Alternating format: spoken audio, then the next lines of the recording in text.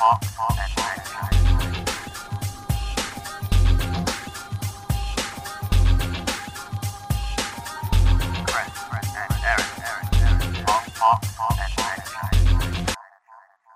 hello, hello. I am here, And I'm Chris. and this is the debut episode of Chris and Eric's Long Box.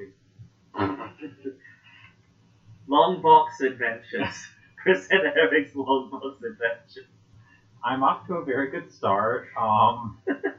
Basically, this is going to be a sort of book club style podcast, but all about comics, where each week we're going to take turns picking a comic for us to discuss.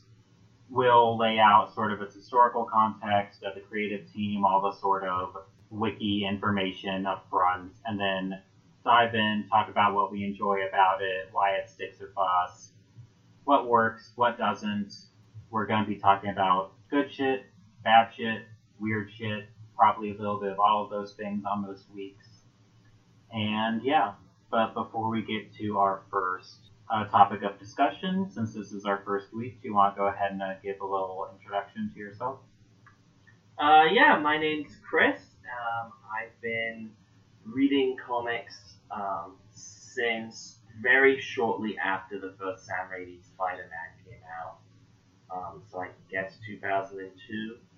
I started on Spider-Man and wound up falling in with Ultimate Spider-Man around the time of the Ultimate Knights arc, and went in and out of that series all the way through to the debut of Miles Morales in 2012, something like that? No, it was 2012, yeah, because I graduated high school and college. Yeah.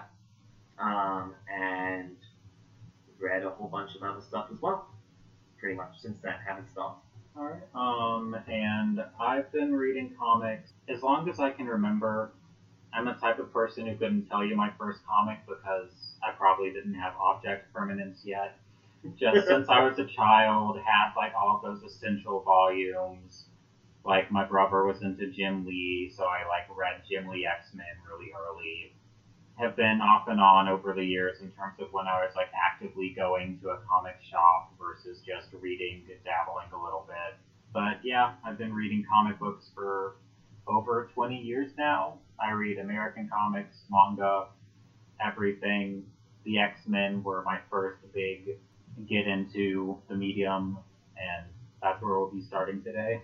Yeah, we're starting with Giant Size X-Men #1 from July 1975. This was your pick, Eric, so why don't you talk about it for a second? Yeah, so most of my picks are going to be just stuff I'm especially fond of. You know, basically just, here, look at this cool shit. I have the opportunity to force someone to read something I like. Giant Size, starting off with probably about the least niche thing I'm ever going to pick. It seemed like a solid starting point in terms of just, A, it's famous. Maybe someone will click the little download button to give us a shot because they'll have heard of it. And also just sort of something we both have common points going into, and that we are both X-Men fans, we have both read it, and just the potential for it to be interesting to go, okay, so how actually is this 50-year-old comic that changed everything? Yeah, I genuinely can't remember when I first read this. It's one of the few X-Men comics I had read prior to about 3 years ago when I suddenly became utterly obsessed. I'd only really read this, Dark Phoenix, and the new X-Men run, and then Jonathan Hickman's House of X Power 10 came out, and I have been obsessively reading X-Men that entire time. Yeah, I also don't remember the first time I read this. Would have definitely been in like essential black and white volumes that I had as a kid. I know I've reread it several times since. I suppose just for listeners' benefits, if there's anyone who's like not actually a huge comic book reader or who otherwise hasn't read this issue is literally the reason that you know who the X-Men are, because they started in the 60s, they flopped, they got canceled, and then after half a decade of just being a reprint book that no one really cared about, this issue came out, and it's where all the characters, or at least, a lot of the characters that people know came in. This is the first appearance of Nightcrawler, Storm, Colossus. It's also the introduction of Wolverine to the team, and it's essentially replacing the original all-white American team with a group of mutants who are more picked from across the world. A lot of it's just different flavors of white, but there's a couple exceptions to that.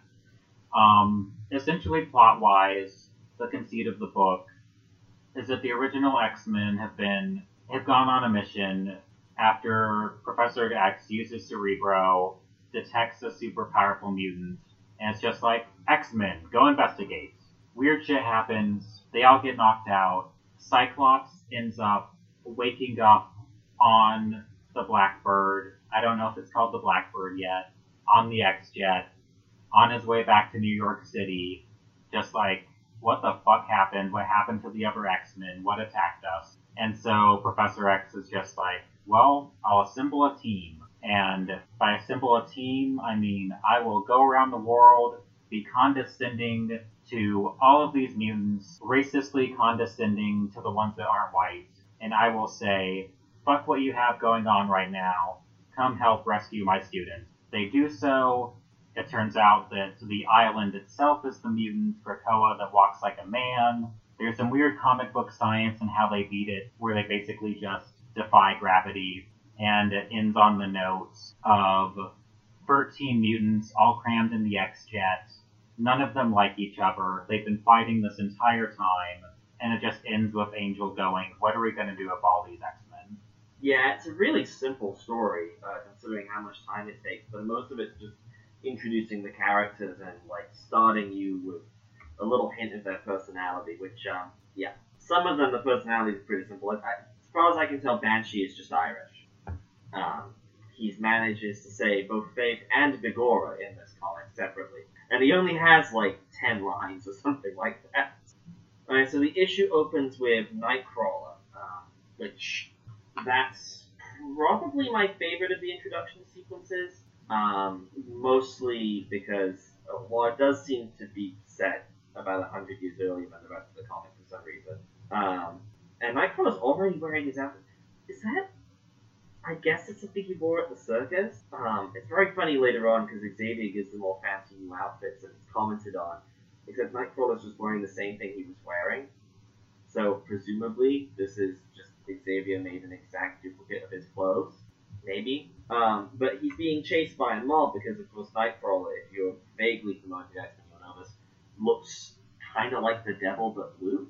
And then Xavier freezes them all with his mind as they're, about to beat Nightcrawler to death, it looks like, and offers him a way out. It's probably the least aggressive, I'd say. Xavier's maybe his meeting with Sunfire and Banshee, I guess, but he already knew that. This is probably his best job at meeting someone new.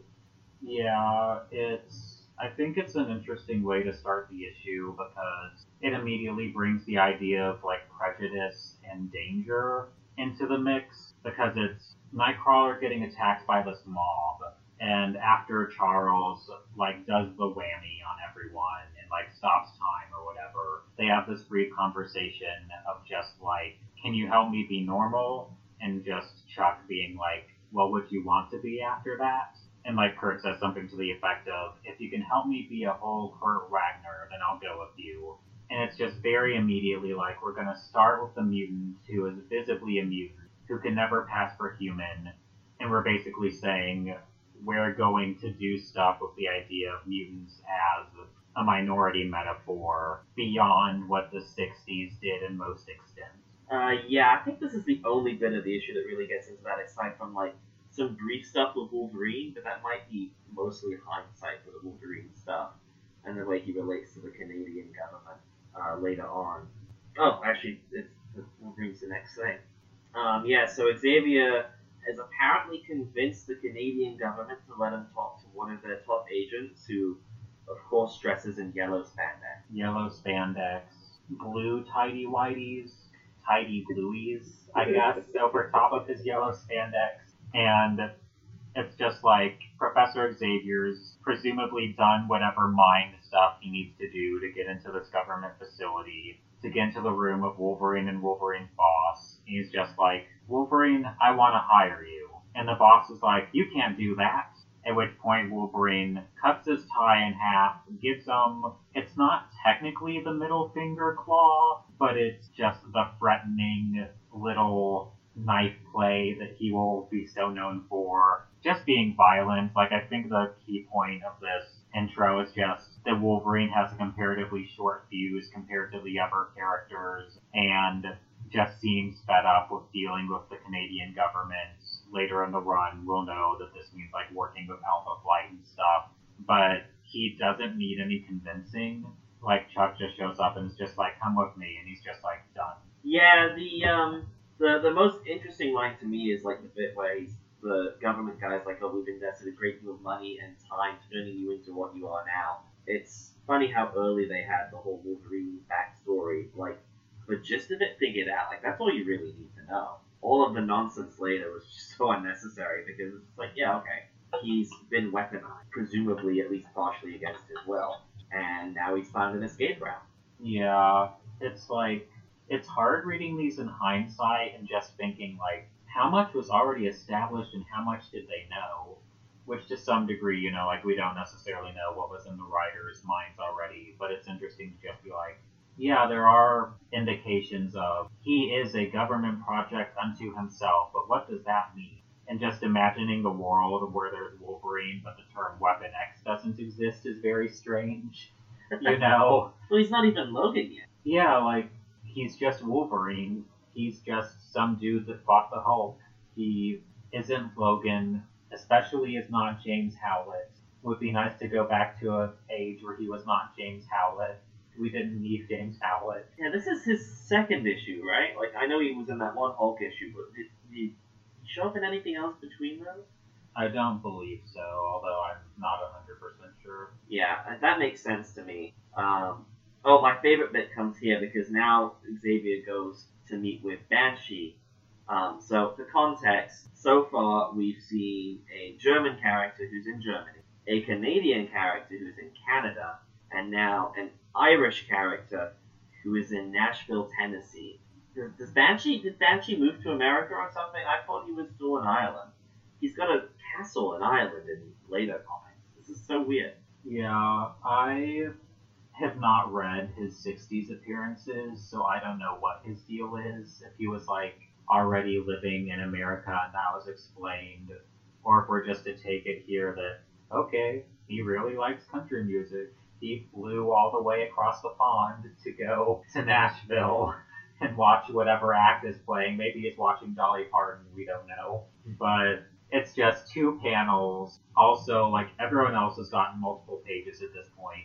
But because Banshee's an existing character, he gets 2 panels of just Professor Rex, like, invading his trip to the opera or whatever the hell, and just saying, I would not go to the opera in Nashville. yeah, the country music hall or whatever the fuck. But just being like, hope that ticket was refundable, because it's time to go. And after which point, I guess before we move on, did you have anything else to say about Banshee or not really? He reminds me of that cop from the 60s Batman TV show.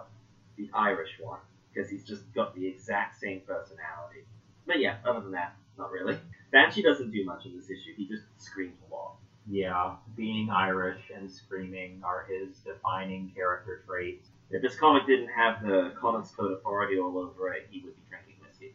Yeah, probably snuck some into the theater or the music hall, whatever, just right off panel, just to his side.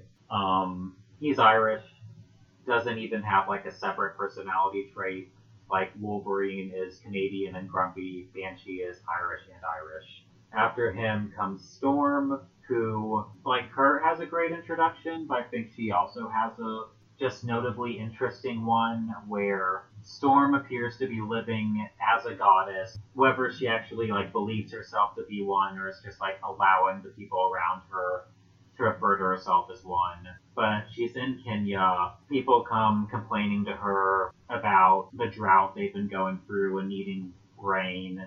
And they want to like treat her as a goddess and like make all these sacrifices for her. And she's just like, don't kill your goat, I've got it. And we just get these lovely panels of her sweeping through the air and just bringing the rain down, bringing the downpour down. It's just Mother Nature, power of the earth and weather. She really displays the full extent of what she can do, more so than a lot of the other characters do immediately. And it's just pretty, it's cool. And then Professor X shows up and is just like, listen, you have a good gig here, but you could come to the outside world, where you won't be worshipped. You won't have all this shit going on. You probably won't like it, but it will be real, unlike whatever fake shit you're doing here. And then there's just this close-up of Storm's face, of just this reaction that is utterly unreadable, before being like, you make a peculiar argument, but sure, I'll come with you.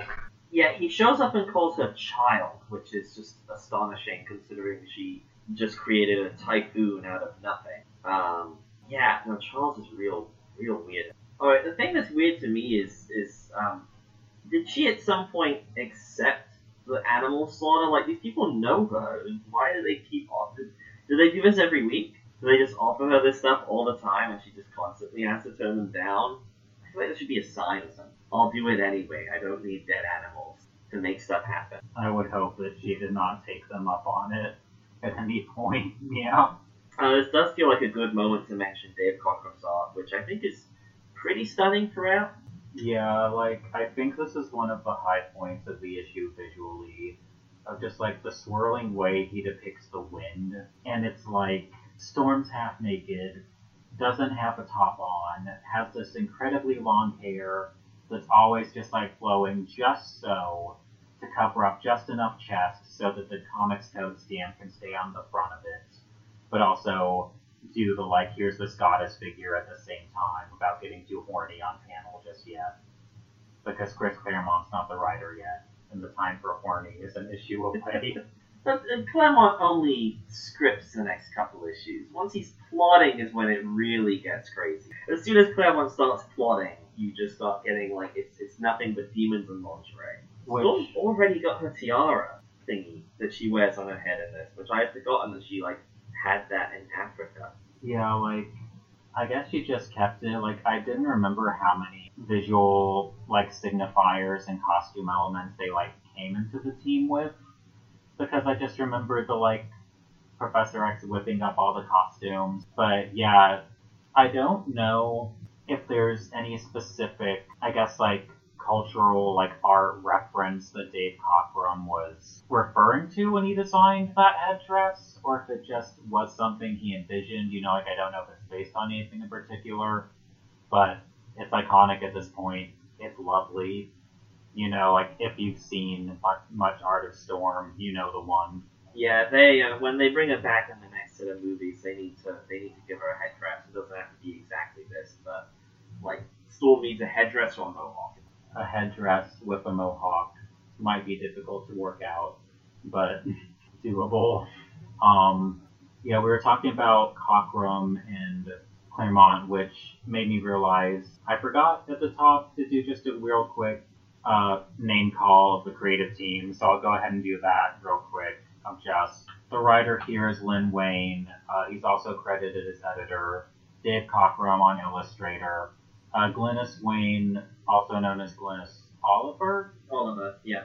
Oliver on coloring, and then John Costanza is the letterer. And then Chris Claremont's not actually credited on this. He's the writer. He'll begin taking over X-Men in a limited capacity next issue of scripting, and then within a few issues he'll be fully plotting, fully writing the book, and will then be doing so for almost 2 decades. It was 16 years, a 16-year run on one book. Utterly incomparable to anything else. But yeah, for now, it's Lin Wayne scripting, and for what it is, I think most of the writing's been pretty good throughout it. They managed to pack a pretty decent amount of personality into these character introductions. Even if they're brief, they sort of tell you who this character is, what archetype they fit, a little bit of what they're bringing thematically. Solid so far. Yeah, I think you get a good glimpse of every character's personality, and honestly, just the creation of Storm in this issue in terms of both design and personality, is like more than enough to put this comic above almost every other 70s Marvel comic, frankly. Next, we just have Sunfire. He's another character who had previously appeared in the 60s X-Men run, so he only gets 2 panels here, basically establishing that he doesn't really want to do it, but he'll do it anyway, because he would like to. He would like to, but he doesn't want you to think he would like to, but he would like to for him.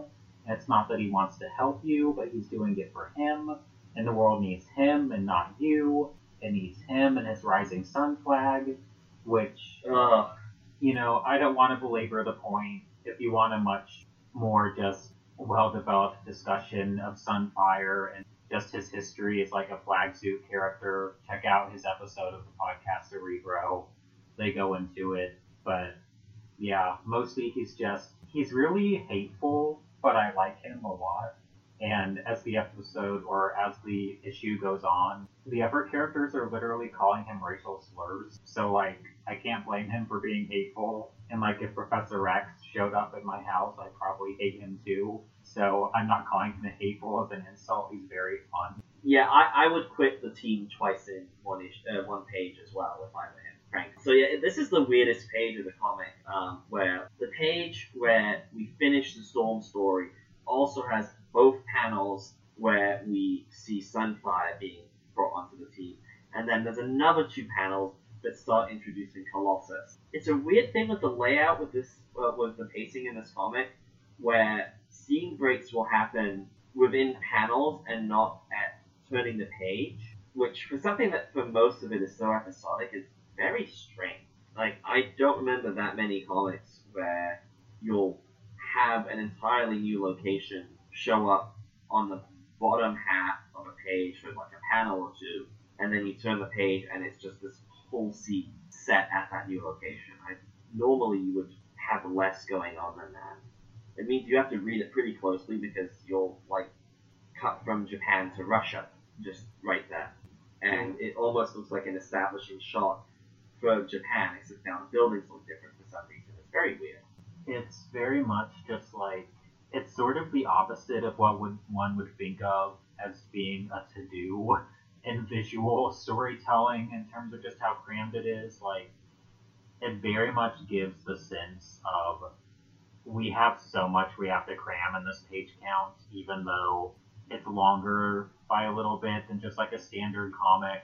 Like, I feel like that's gotta be it, just that they were like, we have to introduce 7 characters in such a small amount of time that, like, Sunfire and Banshee already exist. Cool. We're giving them 2 panels apiece, giving the rest of the time to everyone else, and make it work, I guess. Yeah, I think it's just how much they have to cram into. This issue covers so much, which is why, like, for our first issue, first episode, we're only doing 1 issue, because this is one heck of an issue, frankly. Yeah. After Sunfire, like you said, it switches to Russia with Colossus, with another memorable entrance, because we get the tractor that, for some reason, is plowing away with no driver. Don't know what happened to the driver. It's just about to run over a little girl who will later be retconned to be his little sister, Liana. Oh, she's his sister in that sister. Oh, she is? Yeah. She's just unnamed. Right. Like, I don't think they call her Liana yet? No, they don't call her Oyana yet, but, like, no, I'm pretty sure it's still his sister. Okay.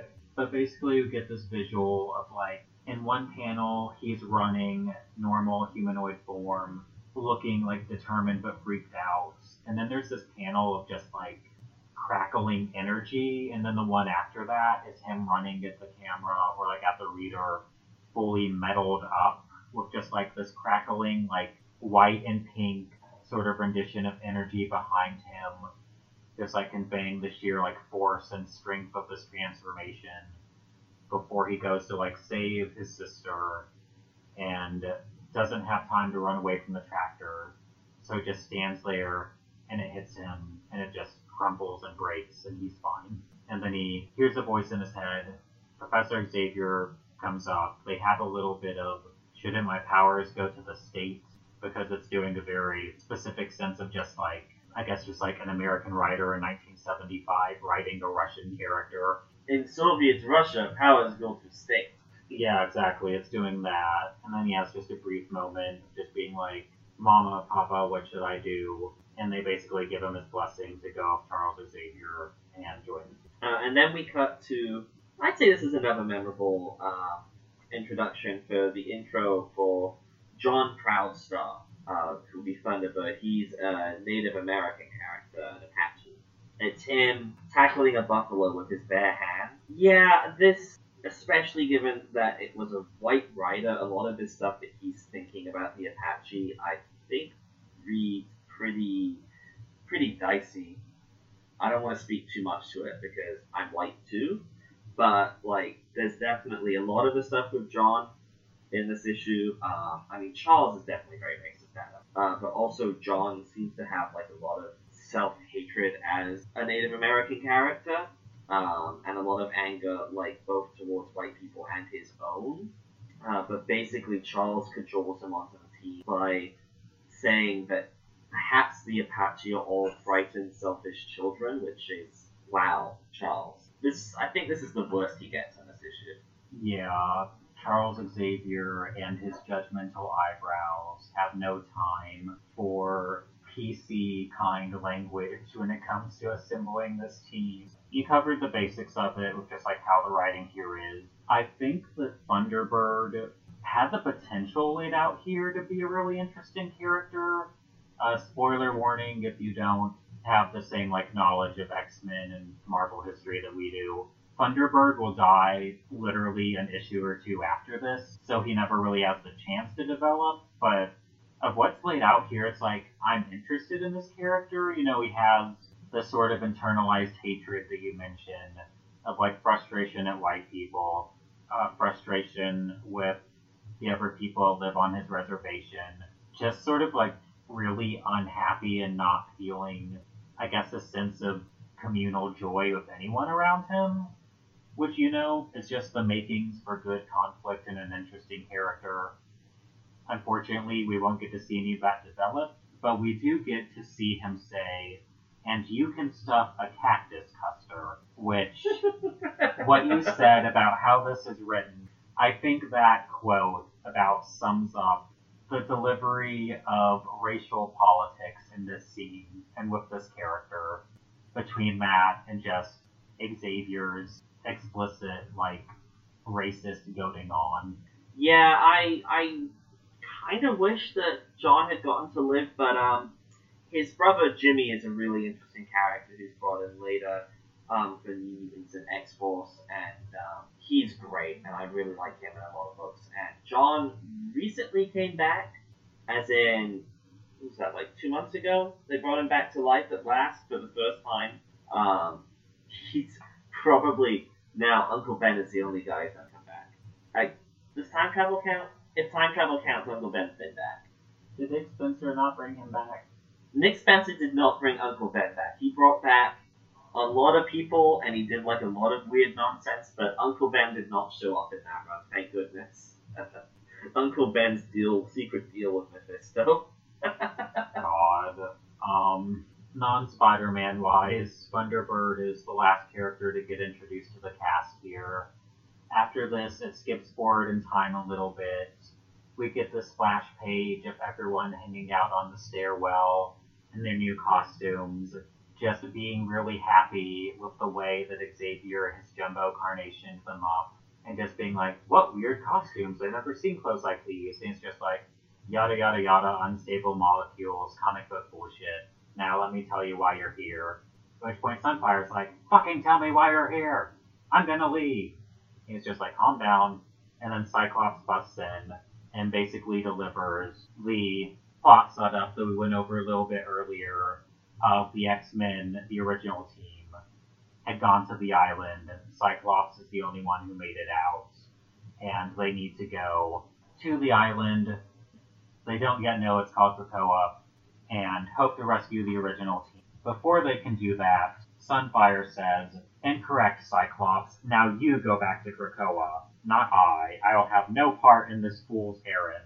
Which spurs Cyclops to say, I don't understand, Sunfire. We offer you a chance to help your fellow mutants, and he then gets cut off as Sunfire says, I do not even like my fellow mutant Cyclops. I certainly will not risk my life to help them. Sunfire is my favorite character in this comic. Now, as you mentioned earlier with the Storm slash Colossus slash Sunfire page earlier, there's a lot of transitions mid-page. And so on this exact same page where Sunfire quits, the team is already in the air on the jet, and Sunfire is flying in the air outside of them, and it's just like, open the fuck up, what are you waiting for? And Nightcrawler asks, so the prodigal mutant returns. Why did you change your mind, Sunfire? Afraid to go home alone? And he just replies, my reasons are nobody's business but my own, Misfit. You do well to remember that. Doesn't explain. Don't know why he quit. Don't know why he came back. I guess he just feels like letting off some steam and thinks he'll be able to attack something, maybe. He's just here to be angry, and I would be angry at these people too. Yeah, he just leaves the book like pretty much immediately after this issue. Like, he's not in any of the Claremont run really, aside from one or two stories that are set in Japan. No, Sunfire quitting and leaving on the same page is absolutely magnificent. That is some king shit. That's so good. I don't like how he talks to Nightcrawler. Yeah, it's basically all of the characters, well, not literally all of them, multiple characters throughout this and the classic X-Men stuff that we'll talk about afterward, early on, are very much just like, you look like the fucking devil. And everyone's just mean to Nightcrawler. Besides how Sunfire talks, though, also don't like the way that everyone else talks to Sunfire, because as I mentioned, one of them literally uses a racial slur to refer to him at one point, and it's just like, yeah, he should quit. He should, in fact, not spend time with these people. Yeah. How is he flying? Because I would assume it's a Human Torch thing where he uses the heat to fly, because his power is fire. But he's not on fire when all of these flying scenes. He's just flying around normally. I'm like, does he also fly? Does he have fire powers and flight powers? I thought it was the same power. I think they're separate, and that they just like started mixing the two later on. Like once he got like that cool like Age of Apocalypse outfit, from that point it was just like he always looks cool on fire. But I think he always could fly, and it was just separate. But eventually they're like, the Human Torch thing is much cooler. Yeah, this looks weird, and it's not helped that I think not only is the costume like dicey, but he's got the least good looking costume in my opinion. I really like the mask though. The it's mask just is weirdly great. shaped. Like I don't even know how to like it's not literally like a starfish, but it's like the points go out all dramatic and it's very fun. But yeah, other than that, it's just the Rising Sun flag, which like all the red is bold, but it's the Rising Sun flag. It's the mask like comes to the upper lip, which I think is my favorite thing about it. Most of these masks end on the nose for superheroes, or they cover the whole face, and his goes down to his upper lip, which just is very different look. So yeah, I like the mask. The rest of the outfit's kind of my favorite thing that happens next is that they all jump out of the plane, and poor Wolverine has to jump out with Banshee, who, if you don't know, flies by screaming at the top of his lungs. So he's able to fly you down safely, but he has to go the whole way down. Which doesn't help Wolverine's mood at all. Wolverine, at least. Is it established here that he has a healing factor? Are we to even assume that he's healing his eardrums as this happens? Because I don't think it's mentioned in this issue, and I don't know if it's mentioned in the Hulk or not, or if he literally just has claws. I don't know. So far, based on this, I'm not even sure the claws are meant to be inside his body yet, because he's got these little metal notches on his gloves and they pop out of those, and like it does look like they're coming from his body, but like no, there's so little. Wolverine is the most mysterious character in that you know nothing about this guy at all, aside from Canadian and angry. He's not even short yet, I don't think. He's not especially shorter than anyone else in anything that I've noticed so far. Not like dramatically so, at least, yeah. He's literally, what's his mutant power even? We don't know. But yeah, like you said, they're all dropping out of the plane. They split up on the island. They all like drop out in pairs, which I don't know if tactically it's just supposed to cover more ground, I guess. But basically, they all just get attacked by various, like, wild mutated plants and animals. One of the best parts of this issue is giant crabs attacking, which I forgot about when rereading this the most recent time. And a consistent theme on this show is going to be me shouting out and enjoying giant animals. So I'll have to pick various things with giant animals for you to talk about in giant monster comics. But those are fun. Character-wise, these scenes mostly just have the pairs bickering, so it's mostly just establishing how unhappy everyone is to be here. They all hate each other. It's like that thing that they do in they did in Fantastic Four before this, where like the family will fight occasionally, but just everyone hates each other, and they also all met 5 minutes ago. And I'm not entirely sure why most of them are here. It's great though. Yeah, Banshee and Wolverine fighting the crabs is the best of these little sequences. There's also Storm managing to blow some rocks away from her and Colossus, and Cyclops and Thunderbird getting like choked out by some vines. It all just sort of happens. The X-Men are living on Krakoa now, and we have not seen a single giant crab yet, and I'm deeply disappointed. I want the giant crabs back. Giant Krakoan crab for the next X-Men election. That's what I would like. It's just a giant fucking crab. I like giant monsters. Like, I have nothing of substance to say about why they're cool, they just are. Is our collective Dream X-Men team Beak leading an army of giant crab monsters? Pretty much, yeah. Cool, yeah, I would read that.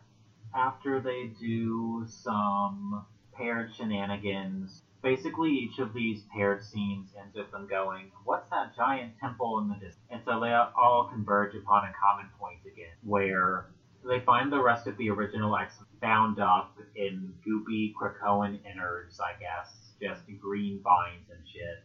And they get everyone chopped down from the hanging vines. They start to take them out. They feel the earth shaking, and as the original X-Men wake up, Angel's just like, Cyclops, why did you come back for us?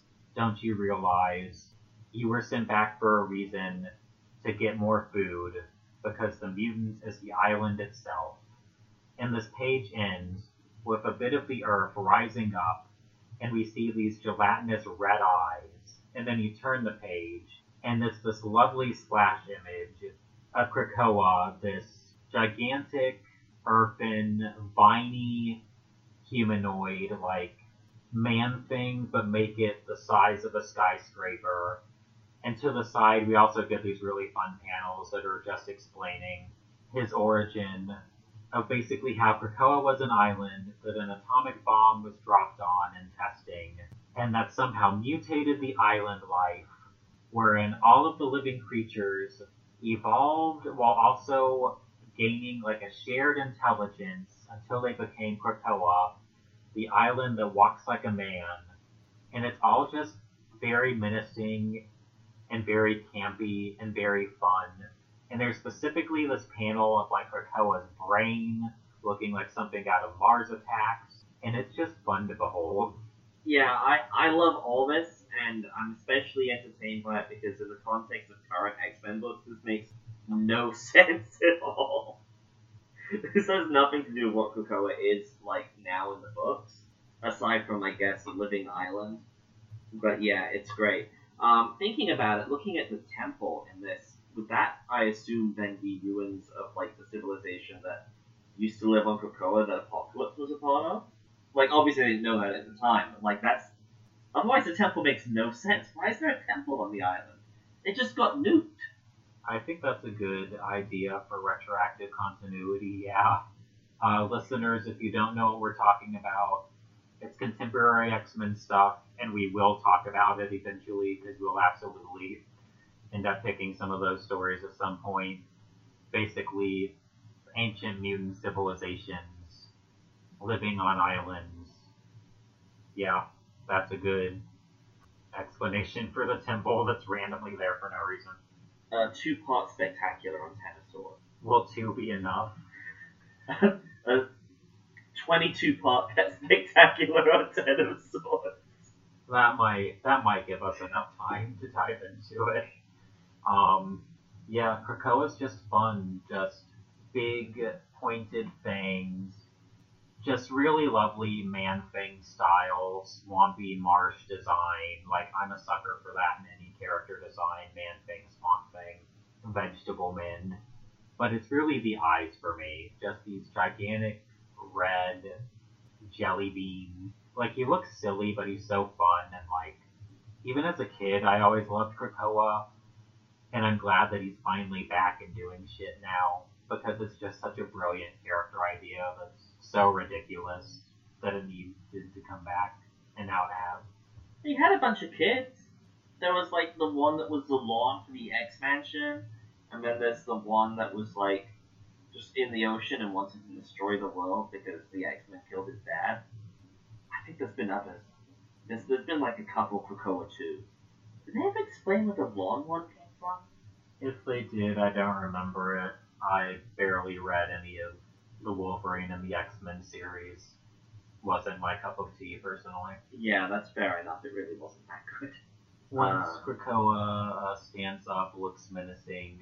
Basically, it's just a gigantic extended fight scene. Can talk about whatever parts you want. I really don't have a lot to say about it. It really just ends in Polaris fucking up the gravity of the entire Earth to send him flying into space. Like, the art's fun, like we said, Cochrum's work here throughout is quite nice. It's dynamic, the action is fun. There's lots of just ridiculous comic booky, like, energy lines that are pleasing to look at. But it basically just amounts to everyone shooting energy beams at Krakoa until he goes off into space. There's a visualization of, like, Xavier and Krakoa having a mind fight, which I think is really neat, where they're both in, like, the background of a page, in, like, a sort of yellowy color, with, pink energy blasts going between them, like, between their heads. The whole end, where, like, Storm and Polaris use their powers in unison to, like, make Krakoa not affected by gravity, so it flies into space, was, apparently that was Claremont who came up with that. Even from the jump, him already fully involved, it's just interesting to think about. He steered the X-Men like no one else ever has or ever will. The ultimate Storm stand. The invention of the concept of Storm standing, and the one who made Storm worth standing. But yeah, they send Krakoa off into space and into obscurity for about 45 years before he would really matter again. With the island going off, everyone's just like, oh wait, the ocean's gonna fill that space, we're gonna drown. Iceman whips up a little snowball that they all survive in until they can make their way back to the jet and go home. And it ends with Angel asking the telltale question, what are we going to do with 13 X-Men? The question, of course, being, we're going to get rid of all the old ones, except for Cyclops. And he's just going to be the experienced, no-nonsense field leader, dealing with all these new characters that the rest of the X-Men don't like. And they're all like, let's go to college. Yeah, I think basically just like over the course of the next issue, most of these people just leave. Surprisingly enough, not the people who have been saying that they hate Beacon. Well, Sunfire leaves. And he actually stays gone. He doesn't come back on that page. He just stays off. A disappointment. We also wanted to talk about, so in the, when was Classic X-Men done? Was it like the 80s they started doing it? Yeah, number 1 is cover dated September 1986. Yeah, 86. So they started doing this thing called Classic X-Men, where they would reprint the old issue, and then they had additional backups to like make it worth buying if you didn't own the original. But it was also a good way to like at that time read the original stories because they didn't do trades, and you weren't able to go on Marvel Unlimited, which is what I do for my X-Men reading mostly. So this one just basically it's most of it's the original story, and then there's a couple new additions that we wanted to quickly talk about. So yeah, the first is an expansion of the sequence where Cyclops comes back and like explains what went on to Xavier on Krakoa, like before Xavier goes off to go and recruit the new X-Men. So explaining what happens like the original team on Krakoa.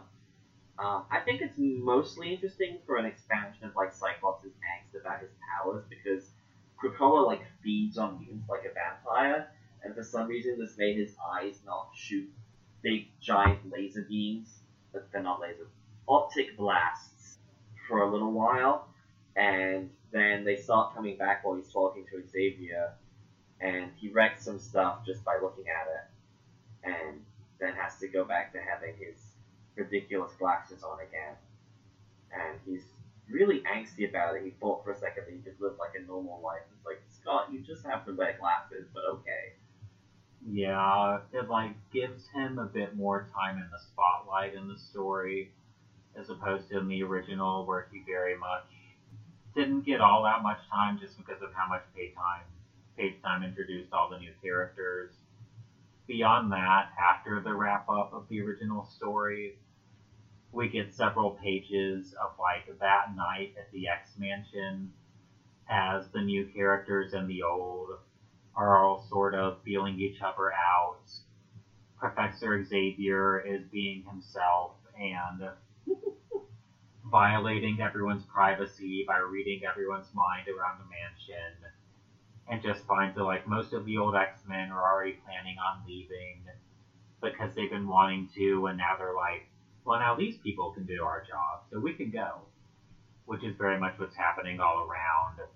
And we get a few scenes of obligatory fighting, of Iceman being like, who the fuck are you all to call yourselves X-Men? We're the X-Men. I'm an X-Man, even though I'm going to quit tomorrow. And then we get a bit more of like the other characters just continuing to be dicks about Nightcrawler's appearance. And I don't know when the first instance of it in the actual comics was before this, like, looking back add-on, but we get this add-on of what is continuity-wise, I suppose, meant to be Wolverine's first time creeping on Jean Grey, which ends with Angel dive-bombing him and just being like, you're not good enough for her, and then Jean going to Professor X and being like, I need to leave because I love Scott, and also Wolverine is hot and I need to leave. It's not great. Yeah, Wolverine is very creepy, but also, like, Angel is very condescending to Jean. Like, Jean's a superhero. She can handle it. This guy has knives in his hands. She can lift things with her mind. She'll be alright. He's, like, condescending to Jean, but also Angel is even worse to Storm, because let me find it. He says, he doesn't appreciate the possibilities the way I do. You, Storm, me, us, making beautiful music together, a symphony of motion and emotion. It's something better explained with deeds, not words, starting with a kiss. So he's just flying up in the air telling Storm that he wants to fuck right after he met her. Yeah, he's a billionaire. Can he not find a better way of showing off? Like, just offer to buy her a drink. Where's Candy at? You're right, he is probably... Yeah, no, he is. He's dating Candy at this point, because they just date from the 60s onwards. God damn it, Angel. Terrible. Between Storm and Dazzler? Yeah, okay. Angel, terrible boyfriend. The bit of this backup I like the most is it's probably the only moment of Thunderbird, like, trying to be friendly with people. And I think this whole, possibly his entire publication history up until, is Giant Size Thunderbird this month? Next month? It's soon, yeah. Up until the present day. Yeah. Because this man's only been in, like, I'll be generous and say 6 issues of comics that aren't flashbacks. And so he's trying to get Iceman to, like, show him around the mansion. But Iceman, who is already annoyed because he had to, as far as I can tell, look at Nightcrawler, freezes his entire body while telling him to get the hell out of his house. Which, like, it's not your house, Bobby, it's Charles's house, and Charles invited Thunderbird here, and for some reason, John said okay. I don't know why John is here, but John is here, and you should not be a dick about it. Yeah, like the characters are behaving dreadfully, but I like these scenes. Like it's just in the spirit of like the original Giant Size. It's just emphasizing. That's not a word. Emphasizing these intergroup conflicts of just here's the tensions. All these people showed up. We are not getting along at all. I don't know. It's just an interesting read. You know, it is drama. It is conflict. It is what propels a story. And there's still little bits of humanity in between. Of like, I especially just like what continues to happen with Thunderbird and with Nightcrawler. Of just, you know, their sympathetic sides and just the potential characters that's being built here to be developed later on. Yeah. Oh, and the art. The writing for this, I know, is by Claremont. I think the art is John Bolton. I think it's mostly quite good. Banshee looks a little weird, but like he just looks different in his early. Well, he looks really bad in his first appearances, and then in these he's drawn like a normal person, and then his appearance changes pretty drastically. I think under Byrne, is that where Banshee gets hot? Because it's not here. Maybe I didn't really know the Banshee was a character people thought was hot until listening to Cerebro. So I don't know if it's a Bird thing or if it's like not till Generation X or what. He at least looks like a human being, which is different from in the 1960s. So he's on the up and up. Yeah, I think his 1960s appearance is based on like some really nasty anti-Irish propaganda. So very glad they changed that for these appearances. He looks very normal, thank goodness. Do you have any other thoughts on classic X-Men before we steer to the recreation special? Charles Xavier is a creep. That's it. There you go. Done. It's so weird. He spies on everything. He's even talking to Jean like, "Oh, I monitored your interaction with Logan and Warren last night." It's like, what? Why? Why are you like this? Just stay out of people's heads, Charles. That's it. Yeah. Professor Xavier off to a bad start, as usual. The other main issue we wanted to just give a quick shout out to is Giant Size X-Men Tribute to Wayne and Cockrum. From November 2020, this is essentially a redraw project. Wayne and Cockrum were both deceased by this point, and they essentially had a bunch of contemporary Marvel artists redraw all of Giant Size X-Men #1 with a different artist doing an individual page. And the script is for the most same, just the Lin Wayne script. They cut out like a few of the racial slurs and things like that, but otherwise it's basically just the same script. Thunderbird is less ableist. Also that. Yeah. Basically just polished a few things up, and it's an interesting project. I kind of wish they would do things like this more, because I'd be interested to see other examples of just say like a classic Spidey issue in this fashion, things like that. They should do Amazing Fantasy #15. I would love to see that. Yeah, exactly, stuff like that. I think it just kind of varies in quality by the page in terms of artistic tastes, you know, of like standouts for me are like Chris Samney, Chris Anka. The big one is Rod Rice? Reis. I think it's Bob Rice. Okay.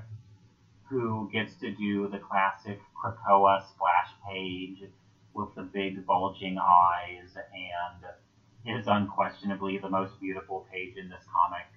It's like, doesn't really change the original, it's like very faithful to the layout, which like the pages throughout kind of vary in how strictly they follow the original compositions or not.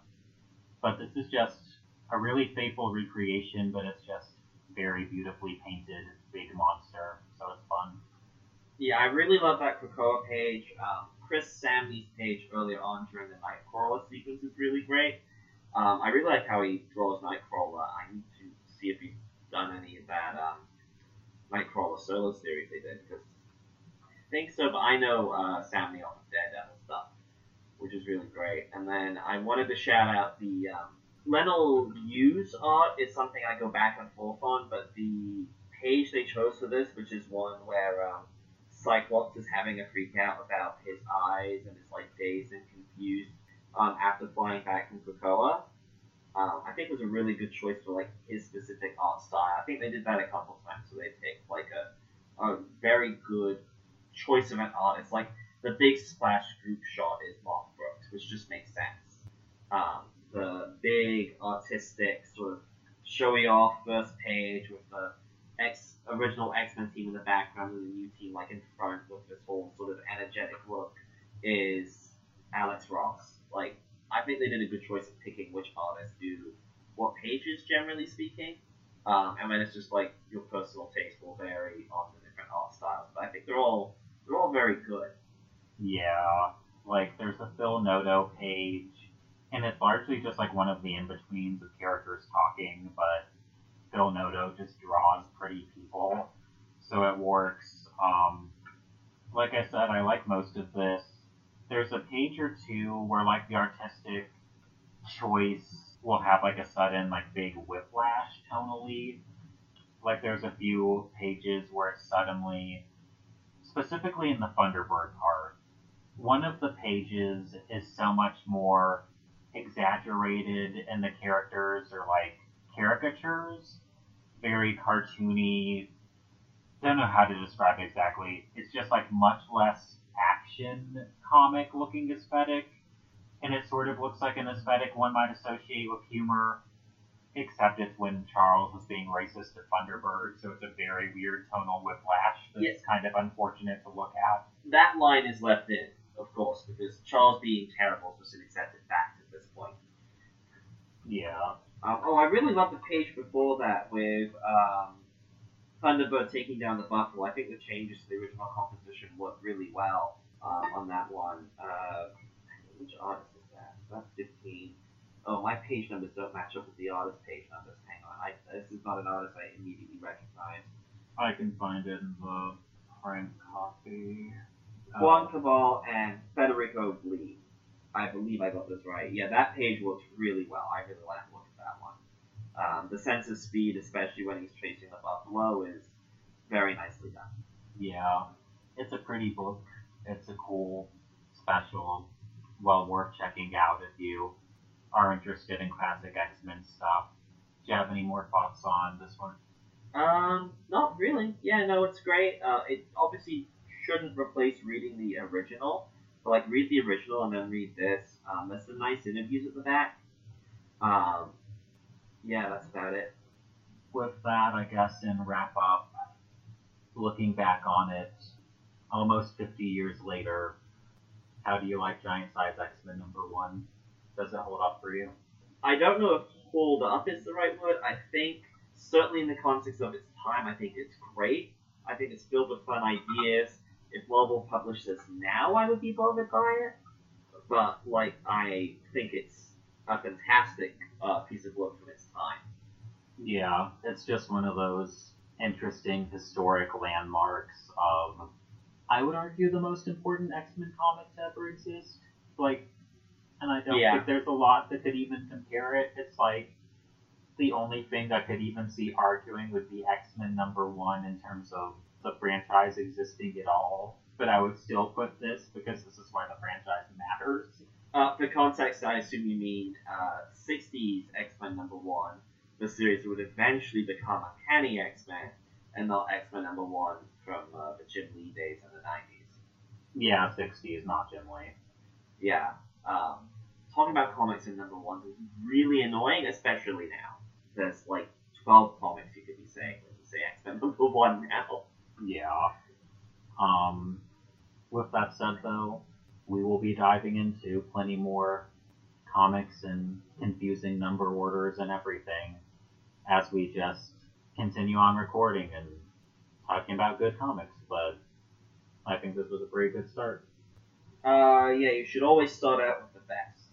And I do think this really is one of the best issues from Marvel in that decade. I think full stop in that decade.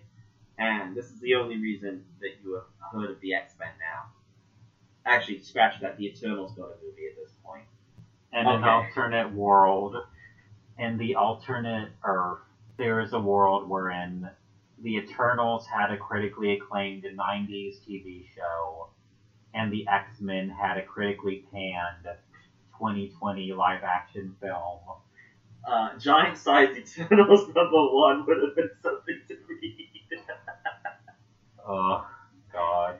With that said, we're coming close on time before we've got to get heading out.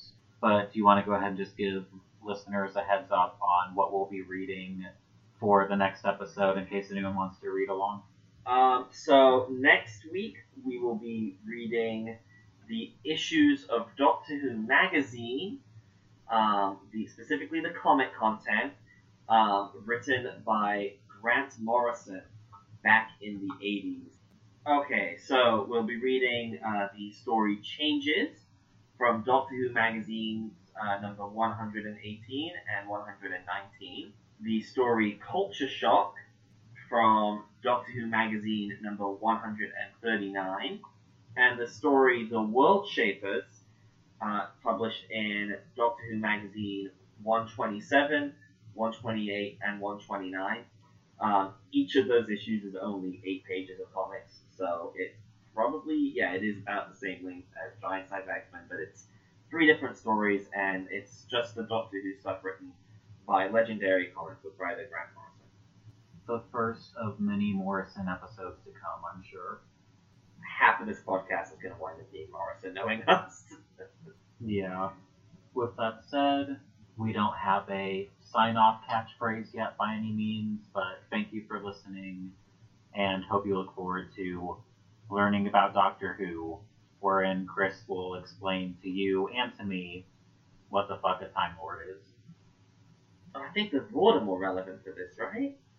What a board is, what a Frobisher is, what a penguin is, what a bird is, what time is, what doctors are. Just be glad you're seeing the 6 Doctors outfit in black and white, okay? It could be worse. It could be the color version. Anyway, thank you for listening, everyone. Hope to see you all next week. Chris,